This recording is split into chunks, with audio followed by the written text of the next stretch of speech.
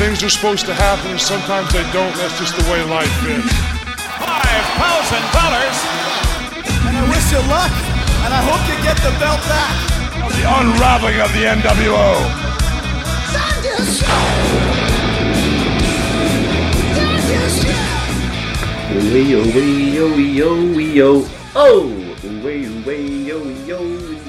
Blow out the mic.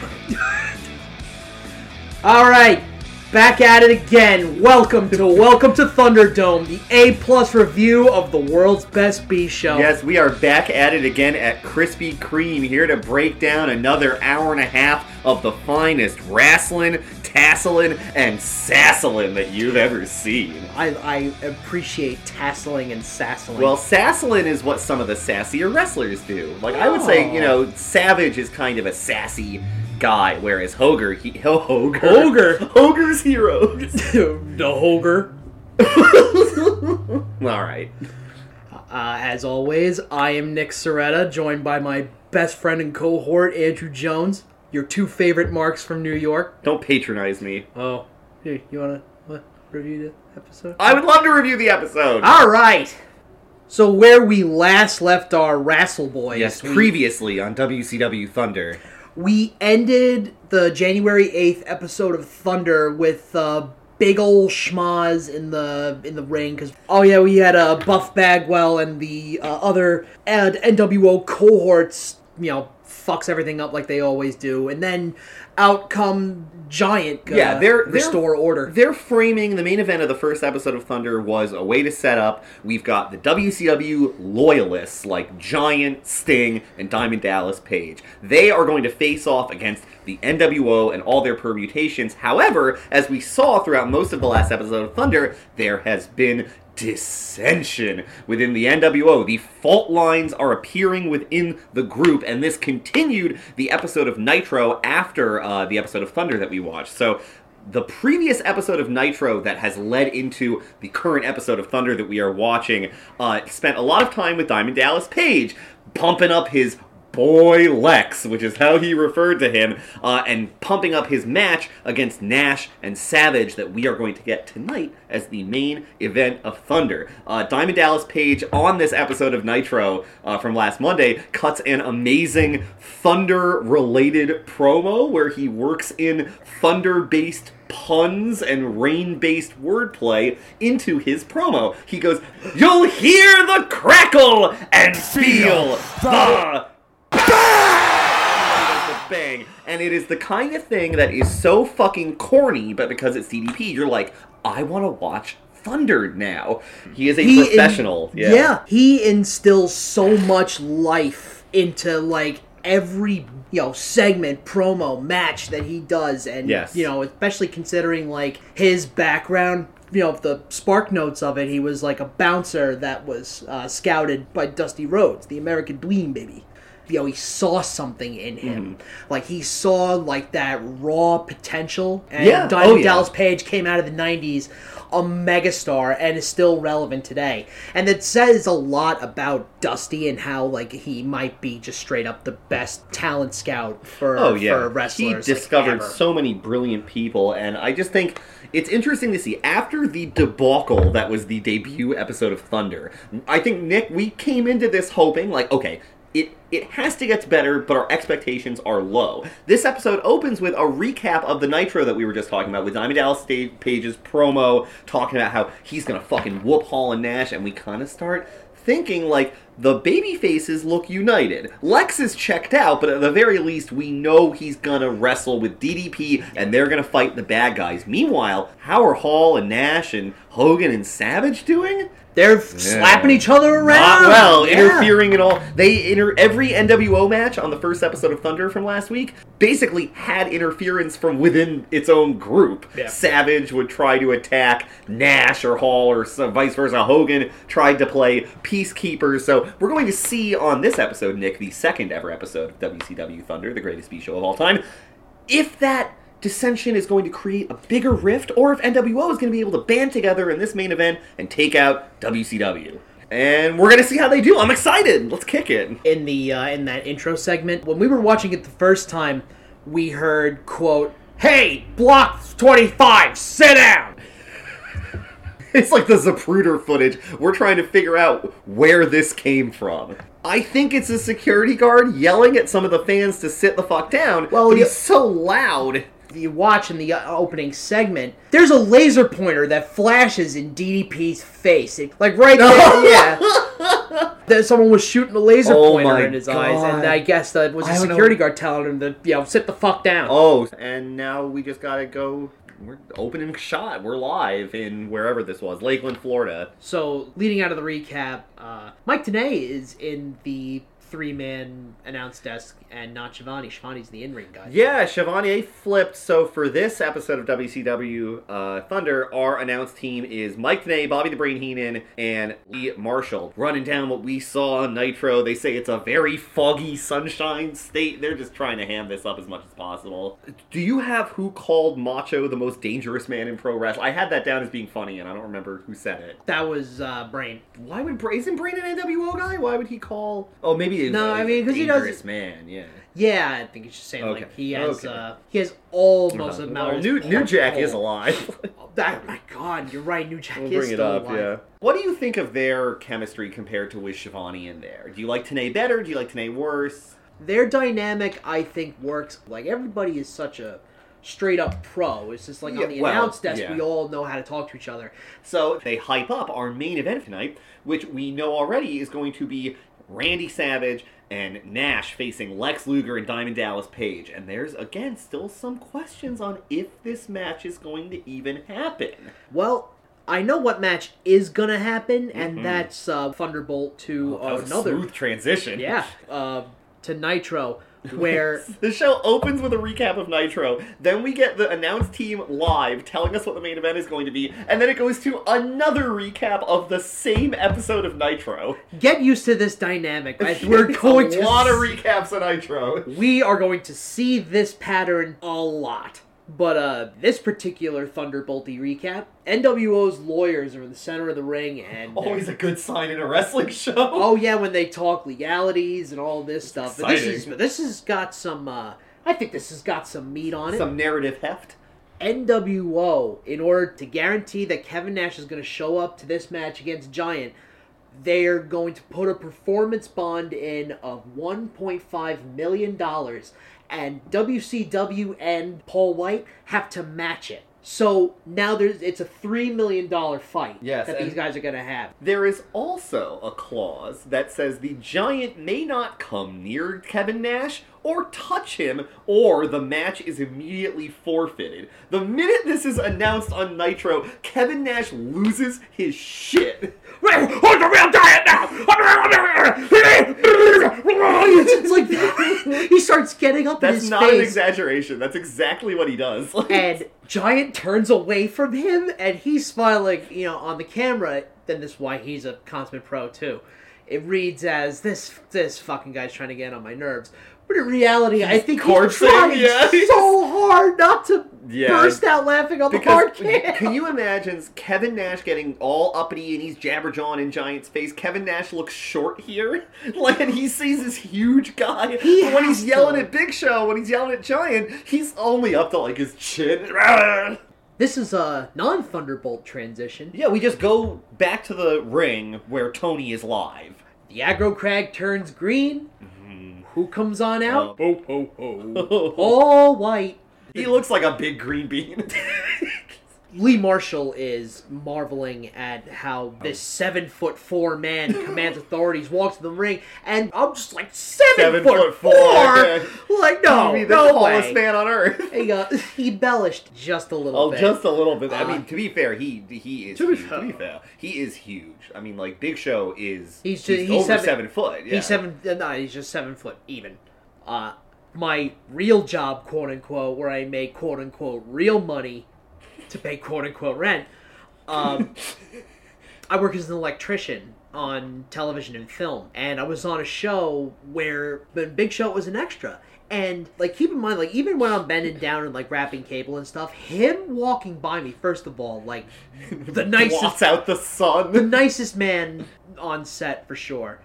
But, my God, he could squish my head like a grape. He is a big fella. Well... Well, it's the big fella. That could have been a fucking, they could have done a Sheamus Big Show tag team, the big fellas. The WWE, hire me. These are good. I'm tossing out fucking diamonds. And ironically, they have a twins bit, or one of them's Arnold Schwarzenegger and one of them's Danny DeVito. Sheamus, I saw Sheamus in real life going into a Primark in Cardiff, Wales about 2 years ago when they were on the UK tour there, and he is much shorter than you would think he is. He's like 6 foot tall. He would be the Danny DeVito. Oh, yeah. So, no joke, just towering. Oh, yeah, Big Show's enormous. And he looks it here, even though he is covered in this disgusting green wash, as he trudges into the ring to meet Mike Tenay for this interview. So Mike Tenay is asking him, like, how's he feeling for this? How are you gonna face Nash? He says to the crowd, he's gonna let us on in the secret. He's got a secret weapon, and it's attached to his arm. Oh. It's attached to his wrist. Oh. It's attached to his hands. You know what it is? Chokeslam. Oh. But yeah, everybody fucking pops when oh yeah, it's awesome. When he goes to chokeslam. Like he was wigs out about this chokeslam. It's awesome. What we were talking about in the last episode, where this is still the era where an elbow drop was still considered like a big deal. Yeah. Watching somebody his size hit a chokeslam, especially on somebody little. Oh my god! And you know what? He looks good doing it. Oh yeah, Giant looks great doing it. But where on the hard camera, we catch very quickly a sign that says, quote, Nash rules and Giant drools. Man. And you know he means business because rules is spelled R-U-L-Z. Ooh, he doesn't give a good gosh darn. And who is that? It's Lodi from the Ravens Flock. And, his sign got ripped up by Show, and he starts like, what the fuck, you know, free speech and all that shit. So he runs in the ring, gives him a chokeslam, and then out comes the entire flock. Oh yeah, Sick Boy, Kidman, Perry Saturn, but you want to know what? It doesn't fucking matter because they are bouncing off Giant, and he's just yeeting those guys out of the ring. Hammer is thrown after Lodi gets chokeslammed out over the ropes into the crowd, and that was it's so dope. It is so cool to see like young athletic Giant just picking dudes like Perry Saturn who are like not small guys and just yeeting them out of the ring. Oh, and it's Billy awesome. Kidman throws Billy Kidman at Hammer. Yeah. So in the middle of all of this schmoss, these Hot Topic night managers are getting fucked, but out of the rubble comes Kevin Nash, the very man Giant cannot touch. Nick, will he touch him? No, he's just gonna jaw jack him and come in with. Kevin Nash comes into the ring wearing sweatpants and a fanny pack. He comes in his fucking pajamas. Yeah, he's like holding a cup of coffee. He's got a fanny pack. He's, ooh, Giant, you may be able to fuck over these little golf kids, but you can't touch me. And he starts jawing. He goes, oh, you gonna, are you gonna cry? Oh, you're so bad. And he chucks his hot coffee right into Giant's face. And to quote Heenan, to quote Marshall, he's about as hot as that coffee right now. Ooh, zing! He got him. Nash is still making faces at him, and Show again is trying not to laugh.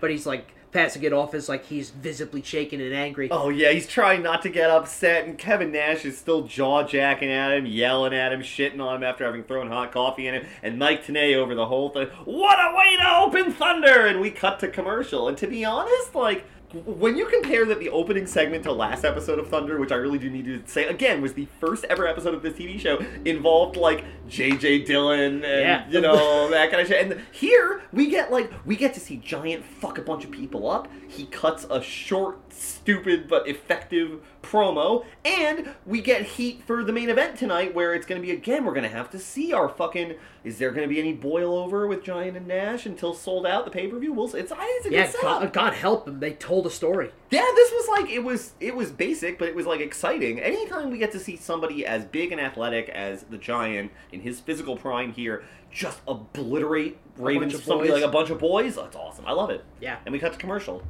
This hook to my arm, you know what it's called? The choke slam!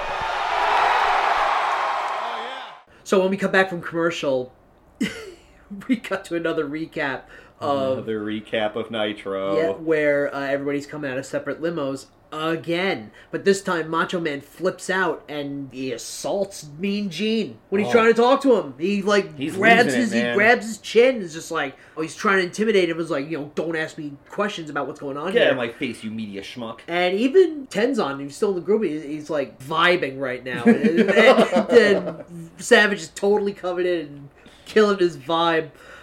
And he's walking away pissed off. Then we cut to a further segment when they're talking about it in that episode of Nitro. Well, guess what? JJ's in this segment, and he finds Macho Man $5,000 for striking Bischoff, and Mean Gene is reacting to her like, $5,000! Like, that voice is, it's impeccable, it's legendary, but that was fucking goofy. But it's like, $5,000 is like not a lot of money to Macho Man, so it really just doesn't seem for... If you punched your boss in real life, you would be fired. Yeah. Right? After we've decided that fines are going to be levied again, it's time for match number 1. Oh, the first match live on Thunder, week 2. And guess what? We have our favorite racist stock music. Oh, my God! I'm sorry. I know that sounds bad. That's literally is like what is playing. It is so. Oh my God! And our boys for Team Japan are O'Hara, Black Cat, and booking mastermind Gato. It is so weird to see Gato not in a Bullet Club t-shirt. Yeah. And young and blonde and wrestling. It is strange. His head looks like a little furry bean. I can't tell if he was just fatter here, but seeing Gato on Thunder as a young wrestler is so... I didn't recognize him at first. Can you believe it? That beard actually kind of slims out his face. It's crazy. He looks so...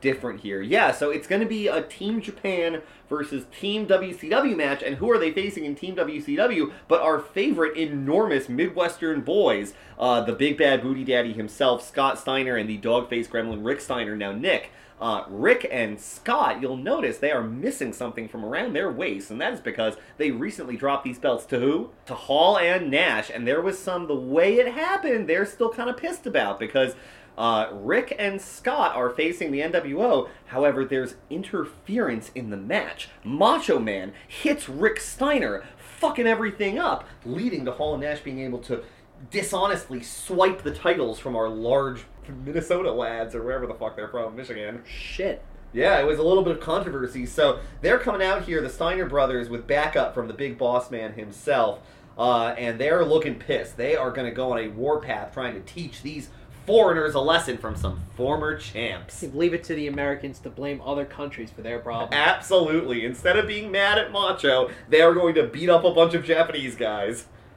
Rick Steiner is coming in with the leather daddy studded dog collar. Rick Steiner, I understand that your gimmick is you are like Dog Man and you wear dog collars and talk about being a dog, but he is wearing a leather jacket with no shirt and a fucking O-ring harness and a collar, and he looks like he came back from the Folsom Street Fair.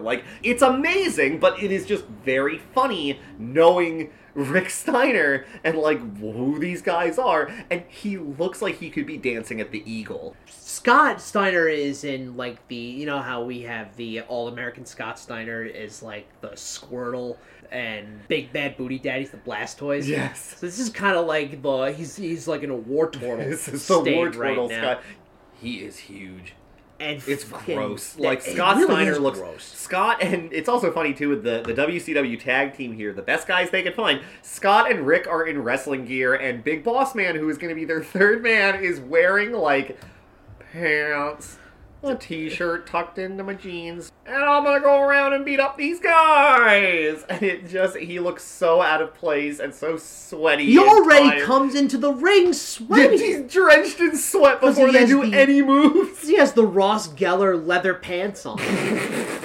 It's shrinking in real time. He opens this match too. It's so interesting seeing Big Boss Man, who I actually do believe did wrestle in Japan and was popular because he's a big tall white guy and they love big tall white guys, but yeah.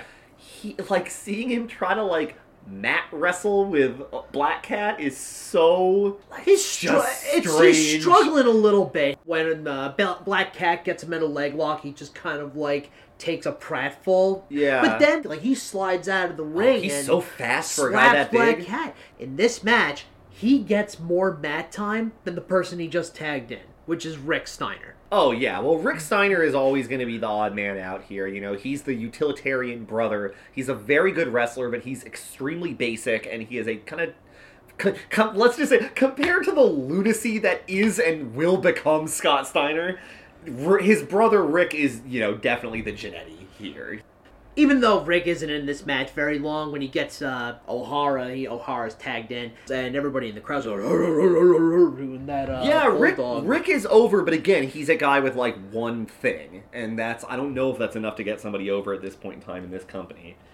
As soon as the crowd starts chanting, USA, USA, USA, we learn from Tenay that DDP got jumped. They totally take attention away from the match that is happening in ring, but it's kind of interesting, like, you never see this anymore in wrestling. And DDP tonight is going to tag with the Total Package. Yeah, Lex Luger. And it's like, man, nicknames like the Total Package. I know. I don't think we'll ever see nicknames of that caliber ever again. No, and it's so I was a little bit bummed because this match is simple but fun. Like, the Steiners are excellent.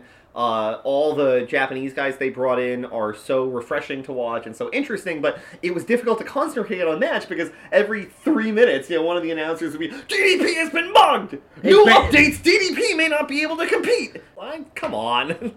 So eventually we do wrap up this six-man tag here. Scott gets a lot of offense in. Scott hits some suplexes, and throughout all of this... He's hogging the ring time. He's hogging the ring time. Rick is holding out his hand like, tag me in, Scott. We're ready. We're going to hit our tag team finisher, and Rick says, no. When Rick's getting ready to do that Bulldog... Mm-hmm. Scott hits... no, he doesn't hit Gato. He fucking kills Gato with the Steiner screwdriver. Yes, it is disgusting. And he gets to 3, and Rick is furious. Yeah, he's hurt because he was ready for his brother, his tag team partner, to tag him in so they could hit their tag team finisher on Ghetto and get that pin. But Rick Steiner, one might say, looks like a kicked dog face gremlin. And to think, you know, Lee Marshall was telling us to get our game faces on for this match, or rather, our dog faces on. They're a very funny company. Great jokes. Jovial guys. Jovial guys. So this was like a fun sort of clash of styles match that unfortunately was hamstrung by the fact that the 3-man announce team was screaming about DDP getting mugged in the parking lot while the match was happening that somehow they know. Yeah, this match is it's a nothing match. Yeah, we're seeing the breakup of the Steiners finally start to happen, and you want to know what? We got to watch a little Big Boss Man. We got to watch a couple of strong style boys come out and slap each other around. Like, this match, even with the narrative bullshit around it, was so much more interesting than any match from last episode. Yeah. That already this is a huge improvement. Yeah, good deal. Then we cut to a Saturday night WCW Saturday Night commercial, and Marty Jannetty is back. It's not like a promo for any one wrestler. It's just a promo for the show itself, which is, I guess, the C show to Thunder's B show. Maybe a new podcast? No. I'm good. So yeah, after that we go back to the Aggro Crag, and we got some new, fresh boys entering the ring. Nick, do you recognize this handsome Japanese man coming to the ring with Sonny Ono? Because I just about shit myself when this guy came out. I sure do, and holy shit, it's Yuji Nagata! The Blue Justice himself. Not in a full Blue Justice mode here. He's just kind of Yuji Nagata, a regular guy with a little goatee and mustache, wearing these awesome gold sort of wristbands and a big Japanese t-shirt, and he looks like a guy. He looks like a guy, yeah. You know, and Sonny Ono is his manager because this is WCW, and if you're a Japanese wrestler, you're contractually obligated to have Sonny Ono manage you.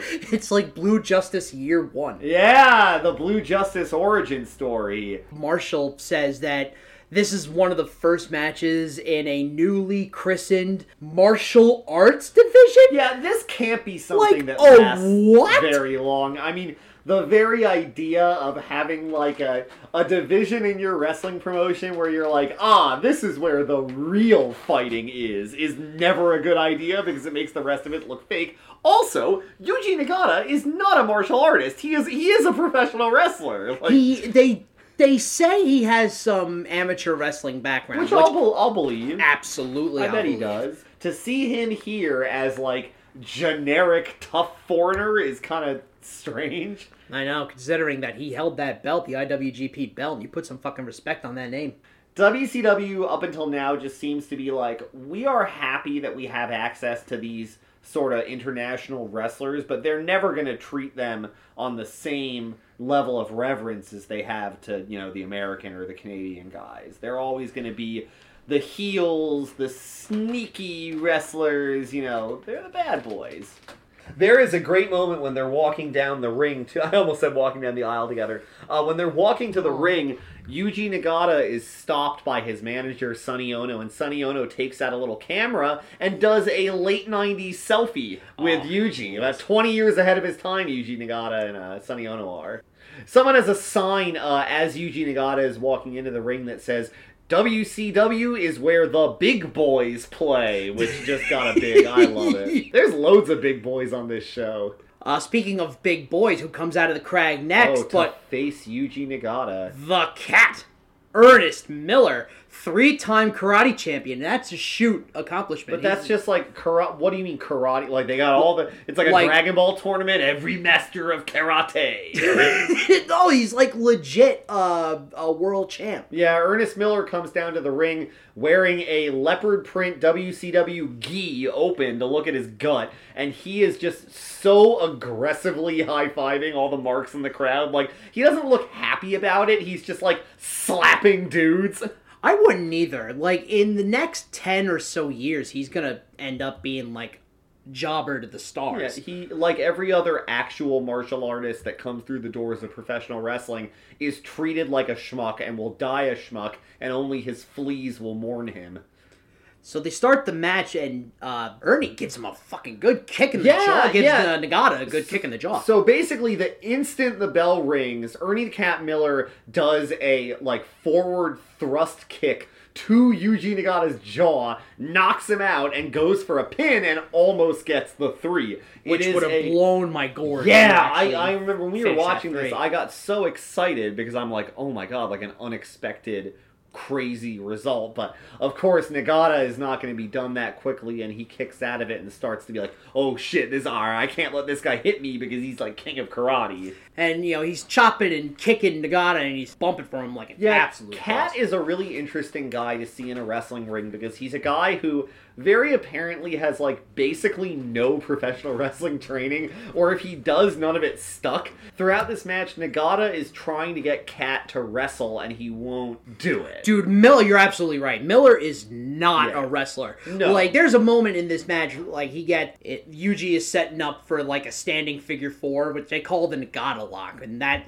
was, we'll find out, 10 years... The blue lock. Yeah, we'll find out 10 years later that is not the Nagata lock. No, it's not. But, Miller's trying to grab onto the rope, and he keeps my hands keep slipping away. It's like, dude, if you just grab onto the rope, the ref will break it. Yeah, we're only a third of the way into the show. There's no way those ropes are that greasy already. No. Yuji Nagata hits a couple of interesting moves during this match. There's at one point where Yuji goes for a pile driver on Cat Miller, and I don't know if he's nervous because he's green or not, but Miller just refuses to take this pile driver from Nagata. No, this pile driver is one of the safest I've ever seen. But it's not, though, because it's Yuji is trying to do it safe and catch Miller's head between his knees before it hits the floor, but Miller is so scared that Nagata is going to fuck drop him on his head that Miller bails on the move mid-delivery, which just makes it look super fake and miserable. Dude, and you gotta, It's another example of Miller having kind of all the athletic talents, but when it comes to actually being able to, professionally wrestle... It's not there. It's not there. Clicking. Well, that's why he'll be a jobber. He's too much of an actual martial artist to be able to, like, totally immerse himself in this. He just can't bring himself to, like, oh, there's a move in this sport where that guy just drops me on my head and I have to hope that he catches me before I land on it. Like, fuck that. I'm not doing it. So, after a little back and forth at the end of this match, Ernest Miller, the innovator of the Trouble in Paradise, does a pretty good roundhouse kick on Nagata, and he's down on the mat. The innovator of the Trouble in Paradise. Then he hulks up, and then he goes for another one off the top rope, and then does a jumping roundhouse kick at Nagata, and it's, it looks pretty cool. It's just, it's a jumping kick. You can tell there's kind of the inklings of a push here because he ends up winning here. He hits Nagata with this crazy roundhouse kick and he's down for the count. 1, 2, 3. Big pop. Miller wins. He beats the evil Japanese wrestler. And yet you're still like, even after winning, the company treats this win as like, this is like a sideshow match, and of course, like Sonny's got to get in there and do his little, he tries to kick him in the back. Yeah, he gets his heat back, and sadly, we will not see much more of Cat Miller as he pretty much, he's lower mid-card until he dies, basically. He looks like Low-Key's older brother. I thought that through this whole match, is that I felt like, damn, Low-Key must have watched all 7 televised Cat Miller matches. And said, this is it. And said, this is my guy. This guy that can't really wrestle, but if he kicks you in the head and knocks you out, he'll still try to do moves. That penchant for being, way, way, way stiff. Well, and just taking himself so seriously. Before we go to the next segment, sign watch. Oh, what's the sign? It fades into the audience, and there's a sign that says, Hogan fears Mr. Hanky. Yeah. And then someone made like a little Mr. fake poo. Hanky. Yeah, a little poop with a Santa hat. So after the match, we cut back up to the ramp, and Nick, there's some middle-aged men in suits here, something we've never seen before in WCW. No, shocked and chagrined, Andrew. J.J. Dillon and Tony Schiavone, my boy Big T. J.J. Dillon looking like a fucking budget private eye in a film noir. He looks, He looks like a fucking Payday bar that's melting. He looks like a mess. They both look like messes like most middle-aged white men from the mid to late 90s. We're losing Schiavone's proto-mullet. It's not like a party in the back where it's like a rager. It's just like a small get-together. It's a business all over. Yeah, just a small get-together where we play Munchkin in the break room. Yeah, you just bought a new couch and it's like, we are not going to vomit on this tonight. I'm an adult now. I bought a couch. So, J.J. Dillon addresses DDP's mugging outside of the arena. Which is still so ridiculous that in a show where everything has cameras on it, DDP arrives in his limo at the arena and gets jumped and there's nobody there to film it? So, Dillon's addressing his mugging and, quote, despite conflicting reports, what I do know is Diamond Dallas Page. Then the mic gets cut out. Oh! Healthy hanging. And the gain rises a little bit, and then the audio cuts out. And Brain's like, oh, you never know what can happen. We're alive. It's like, I know exactly what's happening. WCW's hemorrhaging money. For a minute when it cuts out, maybe it's the sneaky NWO, and they don't want the truth to get out about their attack on DDP tonight. But it quickly becomes apparent that this is just like a technical fuck-up, and they weren't planning on this, and his mic actually did go out. It just looks like an absolute goober. So after his mic blows out, they're trying to figure out what's going on, and who comes hobbling into the middle of the frame behind them, but the man himself, Diamond Dallas Page. Who's walking on the foot. Yeah, he has a crutch. He's on a crutch, but he's going to try to be like, look, I know I just got mugged. I know I'm mad fucked up, and I got this big old crutch I'm walking on. But you want to know what? I'm a man in my mid to late 30s. I'm going to go. Unfortunately, J.J. Dillon basically says, like, oh, I don't know. DDP, you can't do that. DDP, like, you're hurt. What are you going to do? He says, I can't have you go out there without a medical paper or else, we'll get sued. Yeah, and DDP, that's exactly what DDP says. What am I going to do? sue you. Yes, Dylan says, this is the 90s. It's a fact of life that people just sue other folks. And of course, DDP says, DDP don't do lawsuits, and says that he's gonna take the legal heat if, he's gonna end up doing this match in the main event, and then if anything happens, if he gets fucked up, he'll take the blame, and, WCW won't be liable, which I feel the need to state again, that's not how, law works or liability. You can't just say to somebody, you'll be good if I do this, illegal thing, or... Just give me a paper that says I'll wrestle and I'll do it. Yeah, exactly, yeah. So DDP's trying to reassure everybody. Everybody else is kind of skeptical, and we still don't know if DDP will be wrestling the main event tonight. We'll have to see. WCW pushing the boundaries of what wrestling can be. And to quote DDP, takes WCW off the hook. Yeah, off the hook. Match number 3. Guess who comes out? Our boy of boys. My best friend, your best friend. Your grifter best friend that sleeps on your couch for 2 weeks. The guy that says, "No, it's cool, I'll wash dishes or something." It's Louis Spicolli. Louis Spicolli, of course, our famous soon-to-be-dead jobber. He's got about a month or so left on his clock there. And he is going to wrestle, unfortunately, Scott Hall. So Louis Spicolli, our little chubby baby here, not long for this world. Scott Hall comes in out of the crag wearing 2 belts. Yeah, Scotty two belts. Yeah. He has the tag belt and also a quote-unquote heavyweight belt that, according to the announce desk, he got from a jewelry store in Lakeland, Florida. Yeah, he made his own title belt and comes in with it like, I'm the big dick. It's just, somebody says, Scott Hall looks like the grill of a 62 Impala. Marshall asks, quote, where's Big Kev? Yes, probably not here. Scott doesn't have his backup. They're nervous that, again, there might be some dissension within the NWO. They were fighting last week, and then this week they've got Scott Hall doesn't have his best bosom buddy next to him, Kevin Nash. Where's Kevin Nash? Coming in, quote, thinking he's the Gallup poll. I have no fucking clue what that means. Yeah, I don't know. Maybe he's saying that Scott Hall thinks he's always right. But that would imply that the Gallup poll is always right, and it's not. So it's kind of... Hence Donald Trump. Yeah, I don't know.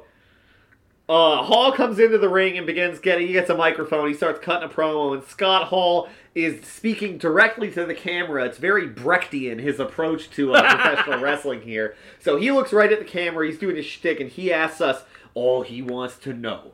Are you with the NWO, or are you against us? Yeah, he's been taking a survey. It's either 50-50. Would you think that maybe this is just an isolated incident, or do you think the NWO is kind of reaching their sell-by date? We're getting there, definitely. I mean, we're not at full Wolfpack yet, but we're getting there. Yeah, and you can see the seeds of dissension are clearly, we're in full swing of that storyline already. So this feels kind of desperate from Scott Hall.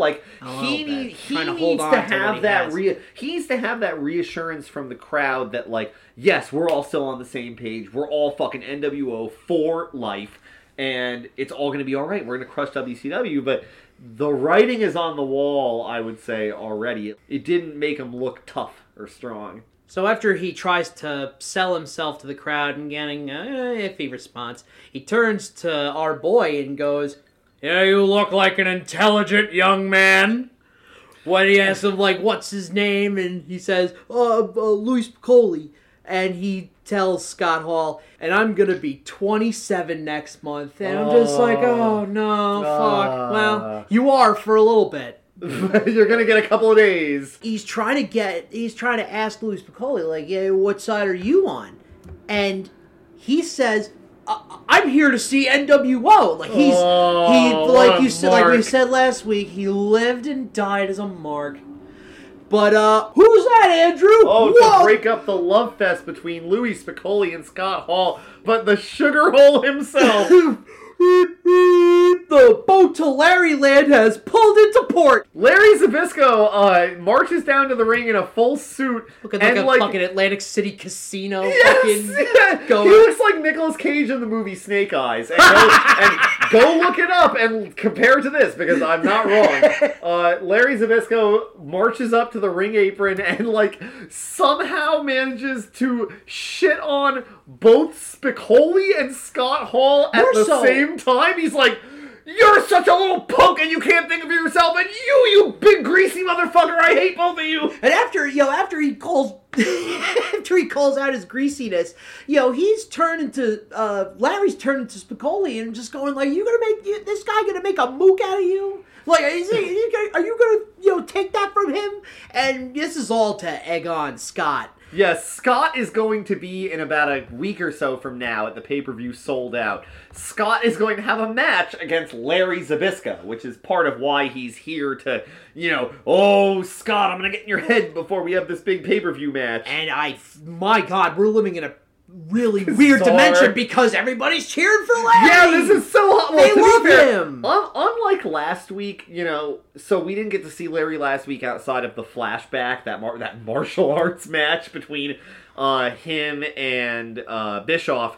So it's kind of funny to see full dad mode Larry Zbyszko come out here and just get off my lawn, these two younger wrestlers.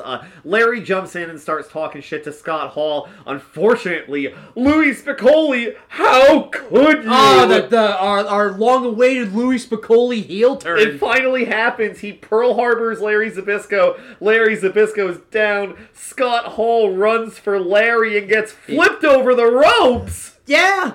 What happened was Louis picked him up, like he's holding him for Scott to run into Larry.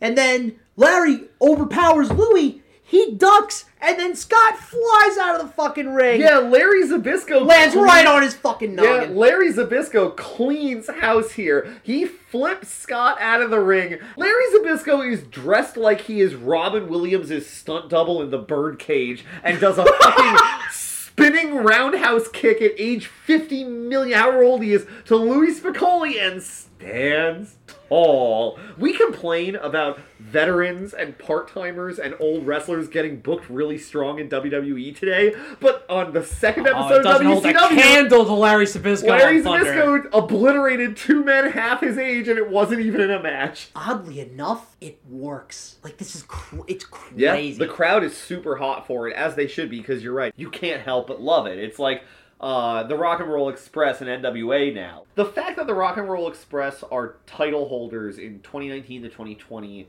is nuts to me. So, after we get another beautiful panning shot of all these friggin' hicks in the stands, we cut to a recap with Jericho and our other big boy, Mongo McMichael. Jericho loses to McMichael in this bout. He throws a tantrum. The last time in Jericho's career he would ever lose to somebody who wasn't a wrestler. And then after this match, he addresses the crowd and, quote, apologizes for his ridiculous behavior over the past 2 weeks. Jericho, and he's sorry. And believe him when he says this, it will never, ever happen again. Jericho then starts talking to little baby Rey Mysterio and is just completely patronizing him. He shakes his hand, and then he beats the shit out of him before Rey's match with Juvi on Nitro. Yes, which leads to Rey Mysterio being unable to challenge Juvi Guerrero for the Cruiserweight title that match. So Jericho is directly responsible for fucking over Rey's chances here, and now, tonight on Thunder, we are going to get a number one contenders match for that Cruiserweight title with Jericho versus the legend and Rey's best friend, Eddie Guerrero. He comes in, too. He comes in fucking steamed. He's like, you Eddie fucked over Ray, and I'm pissed the fuck off. Oh, yeah. So we're back to this episode of Thunder, and Jericho enters the ring to cut a promo, and Nick, he is booed out of the building. It's awesome. Jericho starts cutting this promo about Ray, saying that Ray said derogatory remarks to him under his breath and under the mask that only Chris Jericho would hear. And Jericho, a paragon of virtue, had to put him in his place. It's just so petty and brilliant, and Jericho is the king of this shit. He's awesome. So Eddie comes out. So he's wet. Good. I mean, he looks good, slippery, but good. Yeah, he doesn't. When you watched Eddie Guerrero late in his career, he always looked like Eddie, but he looked like he had been blown up with a balloon pump. Eddie is still big here, but he's definitely more natural than he got to be. You know, he didn't look like super steroidy. He didn't look too chonky. He didn't look too chonky. So yeah, Eddie is pissed. He hates that. He was hoping to have like a real Lucha Libre match with Rey Mysterio, and instead he's got to fight this #1 contendership battle against Chris Jericho, and I'm so fucking hyped. When these guys get in the ring together, it's for the first time in us watching Thunder, I'm like, oh my god. Oh my god, we watched like the best. We have like two of the GOATs are about to fucking go on it. #1 contendership match. The only thing that makes me nervous is we're like halfway through the show. I'm nervous they're only going to get like 10 minutes, and spoiler alert, they do. Like everything else on Thunder, this match is very short, and there isn't much to it. Well, it's a fast-paced start from Eddie, by the way. You know, Chris Jericho tries to shake his hand, but then tries to pull him in for a clothesline. But you're not going to get one up on Latino. No, Eddie is the king of cheating. He knows all the tricks. So he dodges the clothesline and gives Jericho a shoulder tackle. These guys are so quick on their feet, and they're able to counter each other so quickly that it's one of those great moments where you forget that this is all choreographed. Like, which is funny because all this stuff is like the most choreographed, and yet they're so good at it, and they're so quick. And they're so able to make this look like every moment is calculated and considered. It's awesome. And then after a little mat wrestling dealie, Chris lifts Eddie over his head like he's gonna freaking gorilla press him. He is so fucking strong, dude. Like, yeah, you forget because really Chris Jericho over his head. Yeah, Chris Jericho isn't the biggest guy, but him and Eddie are close to the same height, and seeing Chris do that gorilla press is pretty crazy because Eddie is a compact man. You know, he's not that tall, but he's big. It's really cool to see. They're pretty even throughout this whole match. I mean, cruiserweight Chris Jericho is sort of fun to watch. He's so quick, and he's so, even compared to Eddie, I would say he's got close to the same level of speed, just pure raw agility that Eddie has. And also just, you know, real raw strength. Like, those friggin' chops hurt. Oh, absolutely. My God. This is a weirdly stiff match for two cruiserweights. You know, you're used to, especially in WCW. We're watching like fucking brawl them out. Yeah, you're used to seeing these kind of flippy boy stunt shit, you know, Young Bucks, their shtick. And instead, you're getting this cool hybrid wrestling match where there's like missile drop kicks and Shining Wizard from Eddie at the beginning. Eddie does an abdominal stretch to Chris Jericho. Like a shithead, he uses the second rope as like leverage. Yes, yeah, Eddie holds onto the second rope during it, and Chris is all crying in pain and stuff. And then those kind of slower moments are peppered in with the faster exchanges. I think this is a really well thought. Like, they clearly took some time on this. They knew they were going to have 7 or 8 minutes, and they're going to get all their shit in as fast as they can. Another great spot in this match. Jericho gets Eddie up for a power bomb, but then Eddie reverses it and then rolls Chris up for a 2 count. Oh yeah. Those reversals are so fucking crisp. They're so quick. Cool. Yeah, and you could tell how easy it was for Chris and Eddie to work together because there's no hesitation. They can read each other so perfectly that whenever some guy is going to execute a move or needs to execute a counter or something, there's zero hesitation. It's instant. Well, kinda. Eddie's getting Chris up for a gory special, but then he just loses his grip and drops Chris on his fucking head. Yes, that is, of all the good stuff they do, Eddie does just straight up drop Chris Jericho near the end of this match. They recover quickly, though, because at the end of this match, Eddie goes for a Hurricanrana, but Chris Jericho stops Eddie in his tracks and gets him in a fucking lion tamer. Yeah, it's brutal. He stretches Eddie out. Just when you were talking about so quick, not just physically, but just like mentally.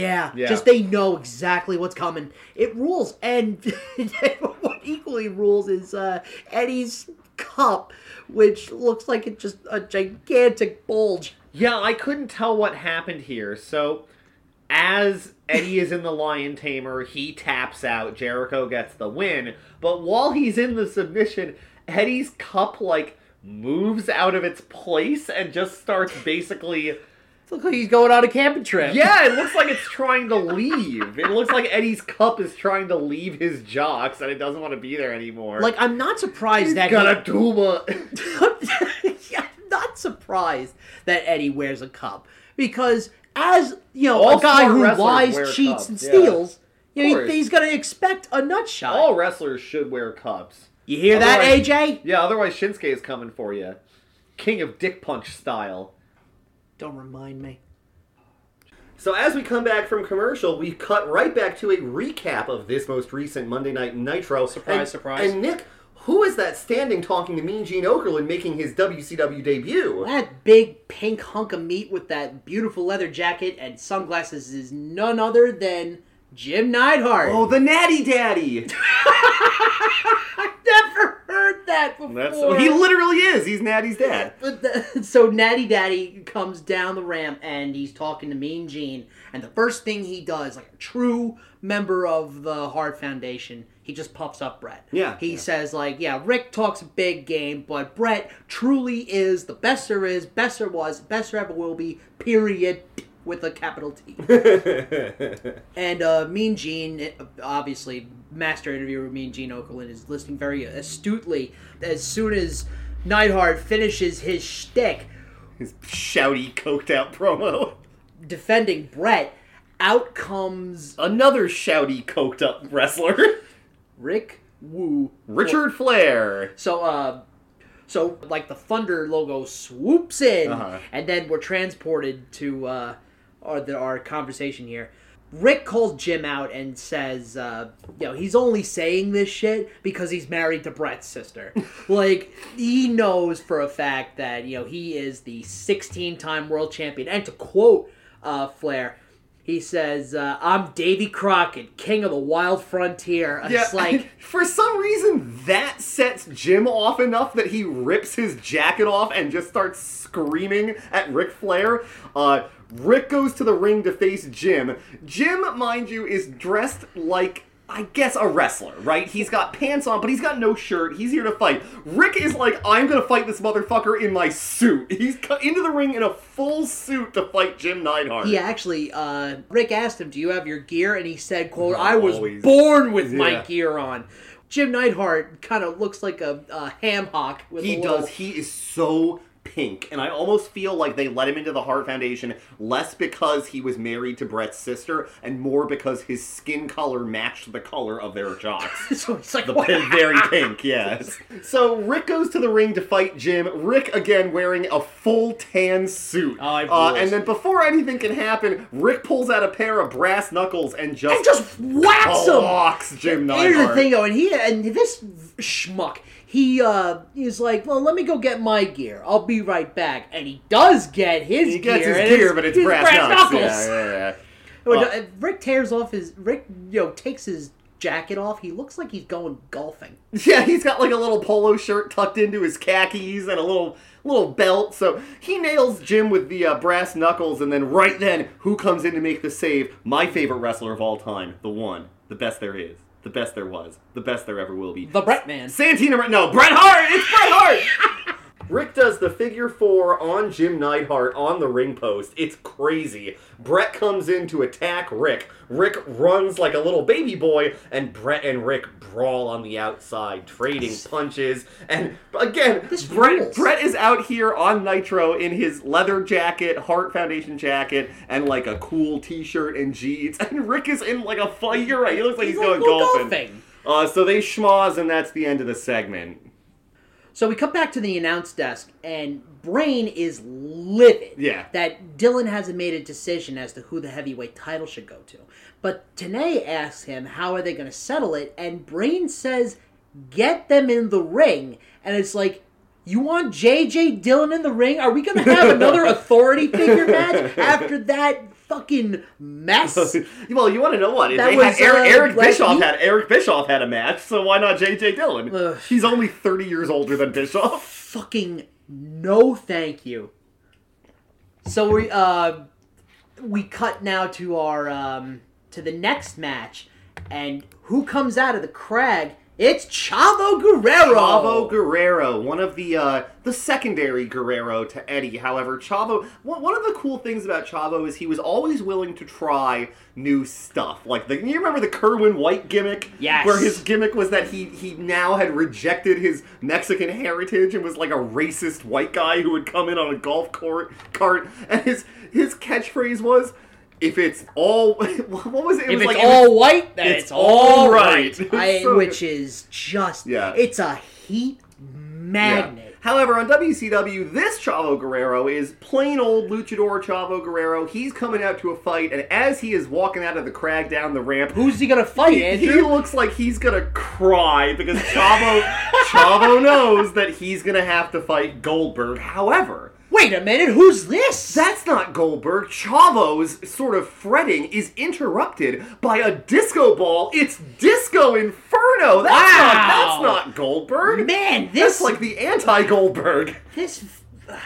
I can't even joke when I say, like, I was going to say, oh, this legendary wrestler, but, like, Disco Inferno is not over. No, he sucks. The thing is, like, Disco Inferno was a guy who was never over, but... people did the dance in the crowd because they're marks. Yeah, it was a Fandango situation where people liked Disco's, like, one finger point move that he had, and they never wanted to see him wrestle. No. So Disco is out here, I guess, taking Goldberg's spot, cuts the members of the crowd doing the little Disco Inferno, like Disco finger point staying alive dance, and the couple it cuts to in the front row who are doing the dance look like it's a hostage video out of North Korea. Like, they look like they're being forced to be there. Yeah, and then the woman who's next to the guy is just like, oh, how fun, the guy's doing disco in the ring. It's just like, Jesus, this guy sucks. So he shits on Chavo, saying people aren't there to see Chavo, and Chavo... And well, to be fair, he's half right. Yeah, people are there to dance. However, Chavo so succinctly sums up what is pathetic about Disco Inferno that it's amazing his career did not end here, where after all this shit, Disco Inferno cuts this big, long promo on Chavo, saying nobody likes him, nobody's there to see him,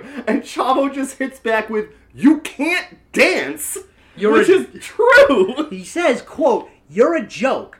I know it, the wrestlers in the back know it, and deep down, you know it." Which brutal. In my heart of hearts, I'm just like, this is a fucking shoot. This is a murder. Yeah, you can see... Someone call the police! This guy's been shot to death! You can see just the fucking agony in Disco Inferno's eyes. It's so miserable. He fucking knows. Oh, true, yeah. Dude. So Disco strikes back by hitting Chavo Guerrero with a cutter. However, after doing this, he realizes the man that is supposed to be there is coming down the ring. It is my Jewish golem himself. Goldberg. And Goldberg wastes no time. Oh, yeah. This isn't a match. He does one solid spear and then a jackhammer to end this man's life. Oh, yeah. And then, to quote Marshall, quote, "Goldberg cancels Disco's dance card." Oh, that's so good. Ugh. He gets fucked so hard. The match, quote unquote, if you want to call that, is over. And Nick, we have a great sign watch coming up. Ooh. Sign watch. As the camera pans through the crowd in between segments here, we see a sign that says Dyslexia 613. Yes, we do. So tasteful. Oh, the 90s were a politically correct time. Oh, but it was everybody thought it was funny back then. That means it had to be right. It is. Just what I would expect from fucking Lakeland, Florida. Don't at me.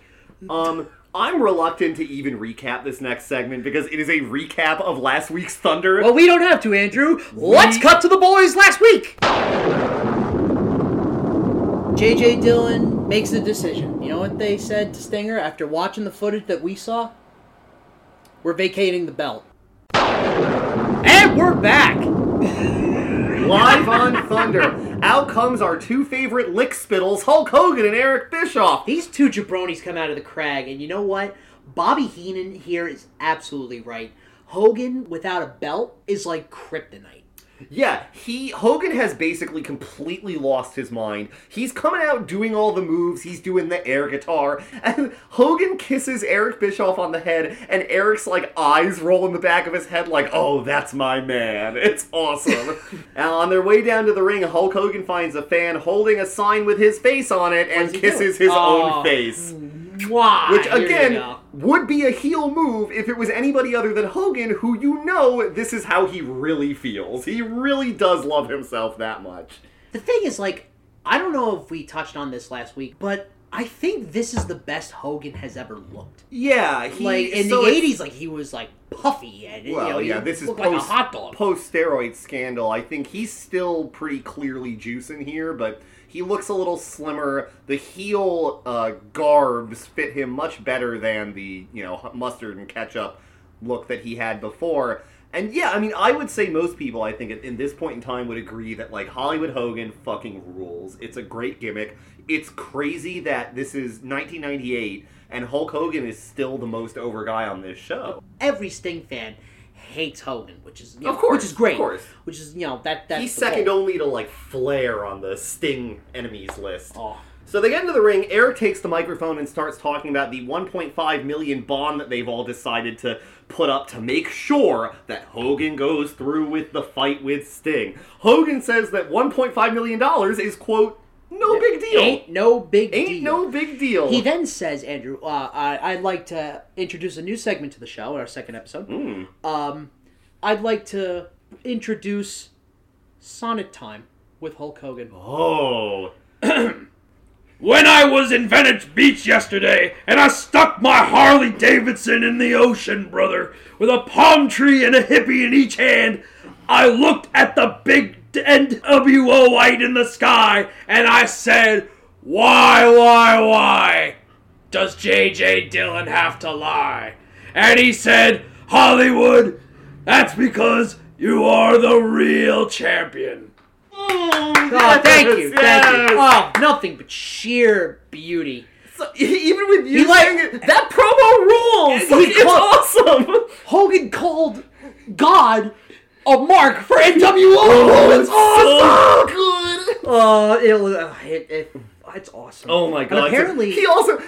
I'm sorry, after he cuts this promo, Hogan claims that he went to court over all of this. Yeah! And says that he says he already beat the, quote, so-called Stinger. That's his name! That's his name! That's really what he's called! Hogan says that J.J. Dillon needs to give him the belt right now, or he will make J.J. Dillon, quote, run for his life. There's like, you are openly threatening the head of your own company on live TV. This is if you told me this was like a Scott Steiner bit, I'd be like, I would absolutely be just screaming at people.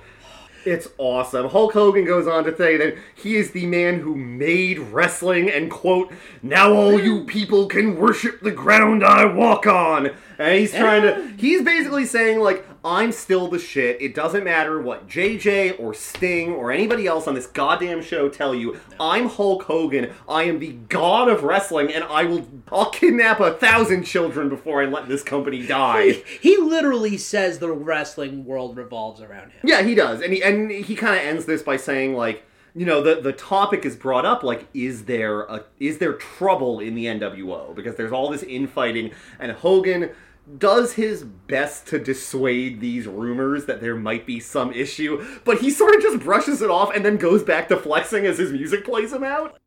Who comes out of the aggro crag next but motherfucking Rey Mysterio and Rudy Guerrero? Over the fence. That was like part of it. Booyaka. Rey is so young and just fucking grinning. He is so excited to have this match against Juvi Guerrero for the Cruiserweight Championship. As he should be. And as Rey Mysterio is walking down the ramp, his pyro goes up behind him and scares him. Yeah, Rey like kind of jumps like he's like a dog in a thunderstorm. There's like this big pop and Rey kind of jumps like, whoa, shit! This is one of my favorite Rey Mysterio masks. It's his classic mask design, but on the detailing around the eyes, it's like a little rainbow. Yeah. It's like a little pride flag, which I know is not intentional, as I would imagine Rey Mysterio's attitudes about gay people, at least in the 90s, were not maybe what I would hope they were. I don't know, I don't want to put words in his mouth, but I will say he probably didn't think about it at the very least. Rey's here to fight, of course, the current Cruiserweight champion and, again, just Lucha Libre legend, Juvi Guerrero. Juvi tries to go and shake Ray's hand, and he's like, I don't know, maybe. And then, he does, but Ray gets right at the jump because he knows, when he goes to the handshake, he usually gets, Juvi's gonna get, exactly. But there's a lot of flips and tricks from the jump, you got, Ray getting ready to do German suplexes, and Juvi is, flipping right out of it. Yeah. It's so fucking cool. It's so crisp, and these guys, when you think about Lucha Libre, you think about these really quick exchanges, lots of lightning fast back and forth, chain wrestling, high-flying moves, Hurricane Ranas, Enzuigiris, and man, these guys are putting on a clinic. Ray does a sunset flip, Juvi counters and launches Ray Ray over the top, and then immediately Juvi just does a tope right through the ropes at Ray. It's like these guys lightning fast, yeah. Also, later in the match, great spot. Juvi has an amazing fucking muscle buster. Yes, it's so cool to see someone do that move. Because Ray gets so compact. Yeah. Like when he's so little, you can really chuck him around. But that's what makes his selling so absolutely fantastic. It's like, it looks like it hurts. Juvi hits a spinning leg lariat in a crazy karate movie move. Juvi chops Ray on the apron and then gives him a big boot. Juvi, however, fucks this move up and accidentally hits the ring post and hurts his knee on the spot, which is ridiculous. There's another spot too where Juvi tries to go out and kind of does like half a leg drop. Yeah, he does like a leg drop to the outside, yeah. And like he lands really fucking weird on it. Yeah. It's like, yeah. Juvi hits like a tope leg drop. He hits a spinning leg lariat. He hits the chops. He hits all his moves. However, Ray keeps kicking out. He can't keep Mysterio down. While they're running the ropes, Rey Mysterio kicks Juvi, who flies top speed into the ropes. Juvi is kind of rattled, but he recovers, strikes Ray back. Juvi, sticks his tongue out at Rey Mysterio. Yeah. I got this motherfucker. What's up? It's the 90s. Ray, however, counters and whips Juvi's head into the turnbuckle. Juvi takes a lot of, questionable bumps in this match. That knee into the turnbuckle, his head into the turnbuckle. Ray starts to get some offense in. He hits a DDT. He hits some chops. And then what I have listed as general martial arts maneuvers. Oh, yeah, a little bit. Spin kicks and shit. So at near the end of this match, Ray gets on the top rope and tries to get Juvi in his Rana. That he does, where he just does a run and then gets you right on the mat. Yeah. But Juvi counters it into a powerbomb. Yeah, he slams Ray on the mat. Shit. It's brutal. So the powerbomb knocks Ray silly. Juvi goes up for his classic 450 finishing move, but Ray counters it before he can get off the rope into a Hurricane Rana and spikes Juvi's head onto the mat. And gets another attempt for the 3, and he wins. 1, 2, 3. We have a new Cruiserweight champion, Rey Mysterio Jr., my boy, your boy, Mexico's boy. Well done, yes. Yeah. This was the best match we've seen on Thunder so far. Oh, right? yeah. By a long shot. Far and away. This, I don't even have to make concessions of this was a good match for Thunder. Yeah, no, this was a great Lucha Libre match. Fast-paced, lots of back and forth, lots of reversals, lots of near falls. It ruled. It was awesome. I forget and you know what? Exactly. No caveats. Even forgetting the fact that it's a TV match. These guys, this was a title match, and they really made it show. This, I'm predicting we'll see more really great Cruiserweight matches on Thunder. Again, it's a shame that all these cool matches are on the B show, where probably not a lot of people are seeing it. Yeah, well, so, I can appreciate that they want people to get introduced into Lucha Libre like this with two of the best luchadors ever to walk the planet. Oh, yeah. At the same time, they're not on your main show that's rivaling Raw. Well, they have matches on it, but you're right, this match wasn't on it. I'm sure the reason they had the championship match on Thunder was to get eyes on Thunder. Well, it worked. This was a great match. Yeah, this was about the best match we've seen on an episode of Thunder so far. It was awesome, and it's just cool to see two guys like this at the top of their career go at it at this speed, and it's sick. In their prime, too. Yeah. A+. So now it is time for the last match and our main event of this episode. Crazy pyro. The full pyro budget went off for this entrance here. So after this A+ Cruiserweight match, let's go to the footage of a recap of fucking Nitro! Yeah, for the third time this episode. The main event of Nitro this last week was between Macho Man Randy Savage and Lex Luger. During the match, Macho is looking like he's about to attack Elizabeth, and Elizabeth says, "Help me, Lex!" But then as Lex goes to White Knight himself into the situation, it was a ruse, and Macho attacks Luger, so Macho and Liz have really been together this whole time. I've been duped! I've been flim-flammed! I've been bamboozled! I've been Schmeckeldorfed! So we cut back to our main event of Thunder tonight. Macho and Elizabeth come out of the ramp first, looking like just the happiest couple in the world, but they come out way ahead of the rest of the NWO that's going to be in this match with them. Macho's kind of on his own plane as Kevin Nash and Hogan bring up the way rear. They are way behind Macho. Macho's kind of looking back at them like these motherfuckers. Kevin Nash is chucking up the too sweet in defiance, and Hogan is sort of in the middle trying to once again play peacekeeper with the rest of the NWO, but Nick, it doesn't look like it's working. No, well, that's why they're so far back. Because Hogan knows as soon as those two look at each other funny. Nash and Hogan hate each other. Or sorry, Nash and Macho hate each other. Yeah, absolutely. All these men have beef marinating, so let's see. Let's see how it sizzles. Yes, there's a great spot too where Macho gets in the ring first and Hogan follows him, and then as Kevin Nash goes to get into the ring to join his NWO brethren, Macho goes up and kind of tells him like, "No, like, well, you gotta wait for me." And then Hogan just sort of looks back at Kevin Nash and makes, like, the blah, blah, blah motion with his hands. Like, don't listen to this guy. Don't listen to Macho. He's crazy. I know him. It'll be cool. So Hogan tries to go up to get all three guys to do a too sweet, and Kevin Nash is staring daggers at Macho. Speaking of daggers, dude, you can cut this tension with a fucking knife. Oh yeah, these guys hate each other, and they're gonna have to be on a team together, Nick. I don't know how that's gonna go. Well, let's find out, because who comes out of the crag next? It's Lexi Luger! Yes, their first of two opponents for tonight. So again, we still don't know if Diamond Dallas Page is going to be able to do this match. He said that I'll take the responsibility, I'm going to come out and do it, but we still don't know. Lex comes out alone. He's doing his shit, he's flexing, he looks kind of bored like he always does, but there's no sign of DDP for a little while until... He fucking hobbles out from off camera. Yeah, DDP doesn't even come out on the ramp. He, like, hobbles from a side entrance with a crutch, just looking fucking miserable. And Lex tries to stop him, like, no, you can't do this. You're gonna get hurt. DDP is like, no, I'm good, man, I'm good.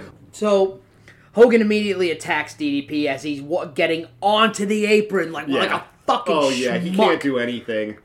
Macho takes advantage and gives the package a double axe handle from the top rope. The coolest move.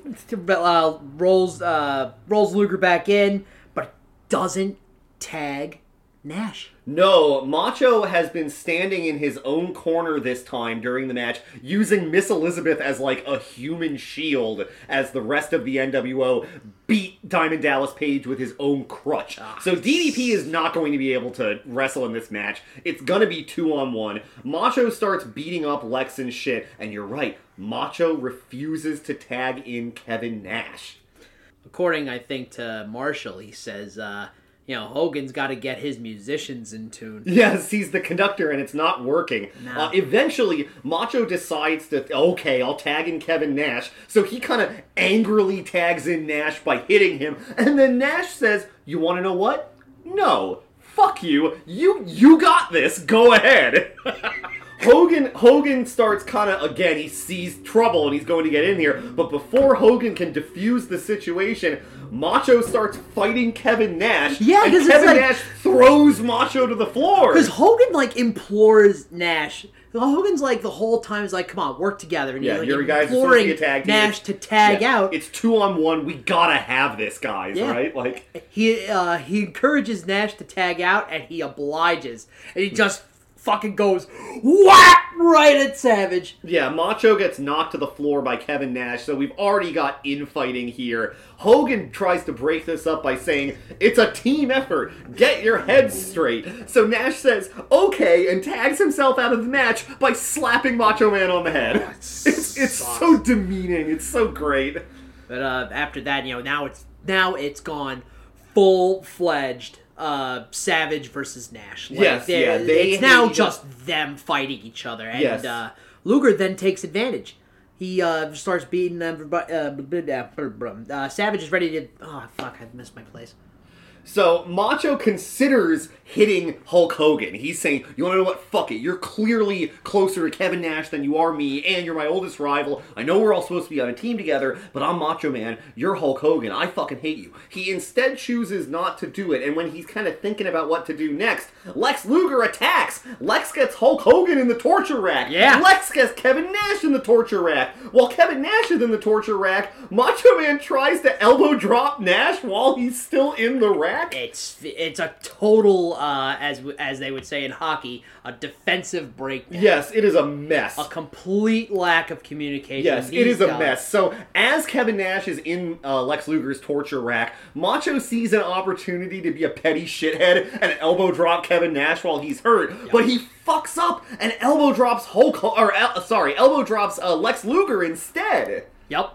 And he gets, and then he, takes advantage of that by, stomping him out. Yeah, and stuff like that. And now Hogan's ready to, get his retribution on Lex. He goes for the big boot on Lex Luger, but accidentally big boots Macho Man in the dick. And he's just going like, oh, I'm sorry, brother. I didn't mean to kick you in the dick. It was your fault, though, that you were in this position. Hogan and Macho start jawing at each other. Macho's like, how could you kick me in the dick? They're nose to nose. We're getting throwbacks to WrestleMania. And while Macho and Hogan are jawing at each other, oh my God, here comes Giant. Giant has walked down the ramp, and there is an incredible cartoonish spot where Hogan and Macho are oblivious and shoving each other, and Macho shoves Hogan, and Hogan falls back into Giant and does the kind of cartoon he's right behind me, isn't he? Because he goes turns around. He literally he does a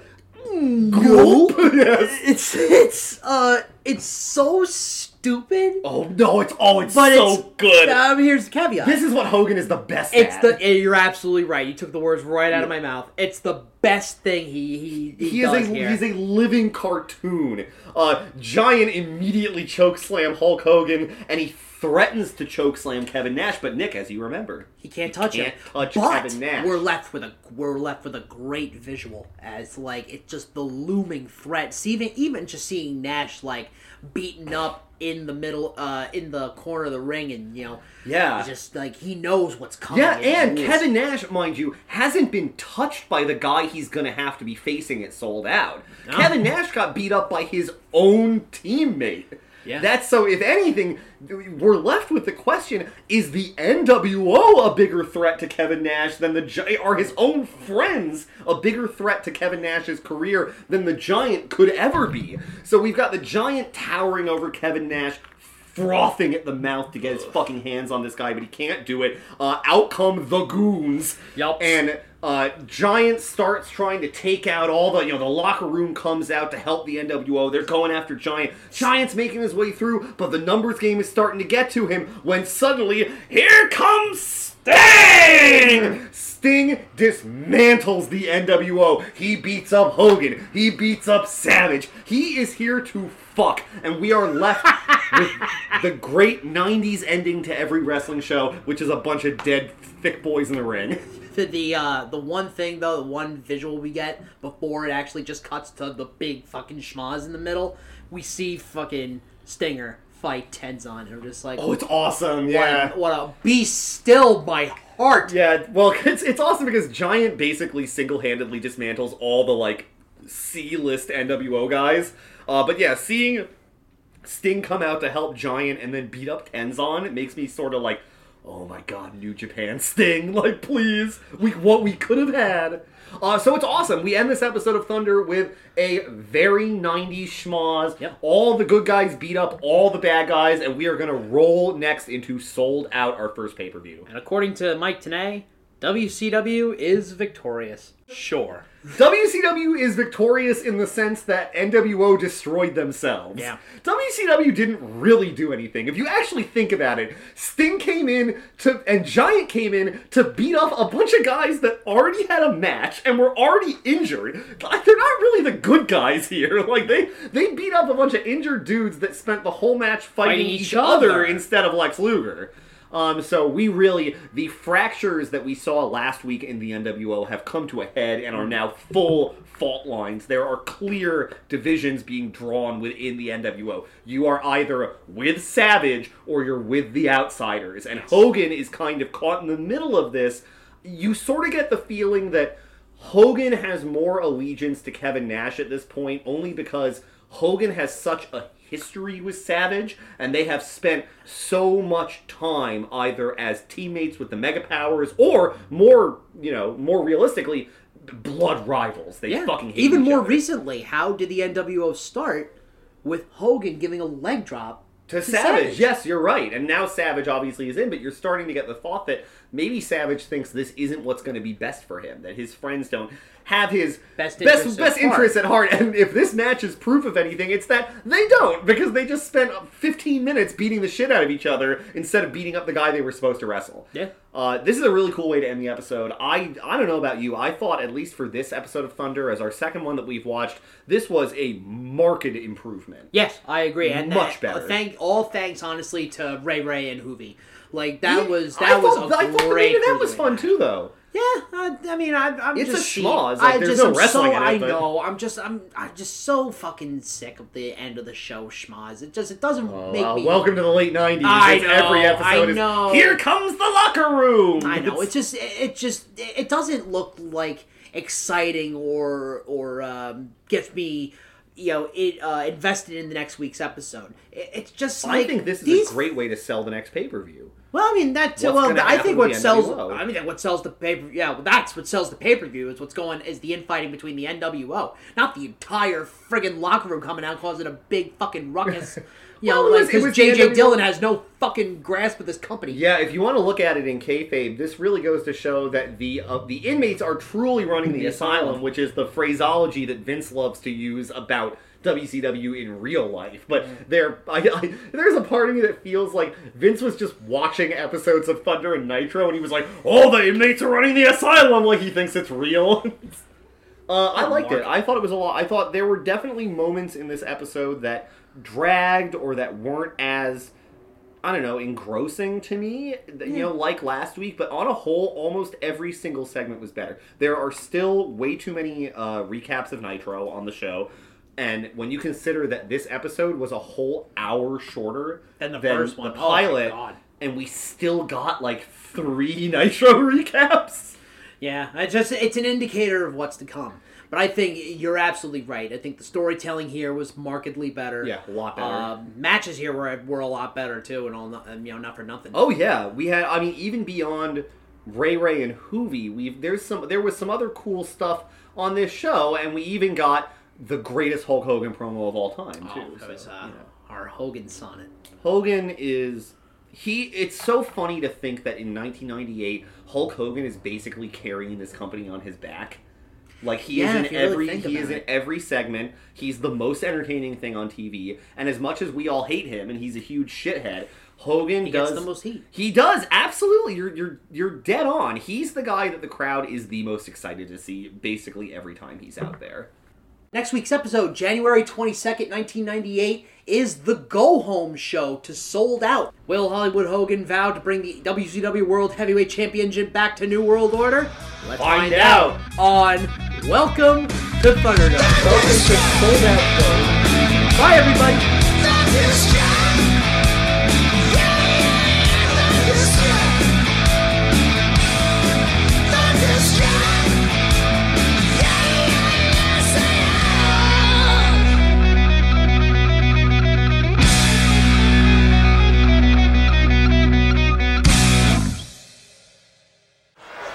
What are we doing here?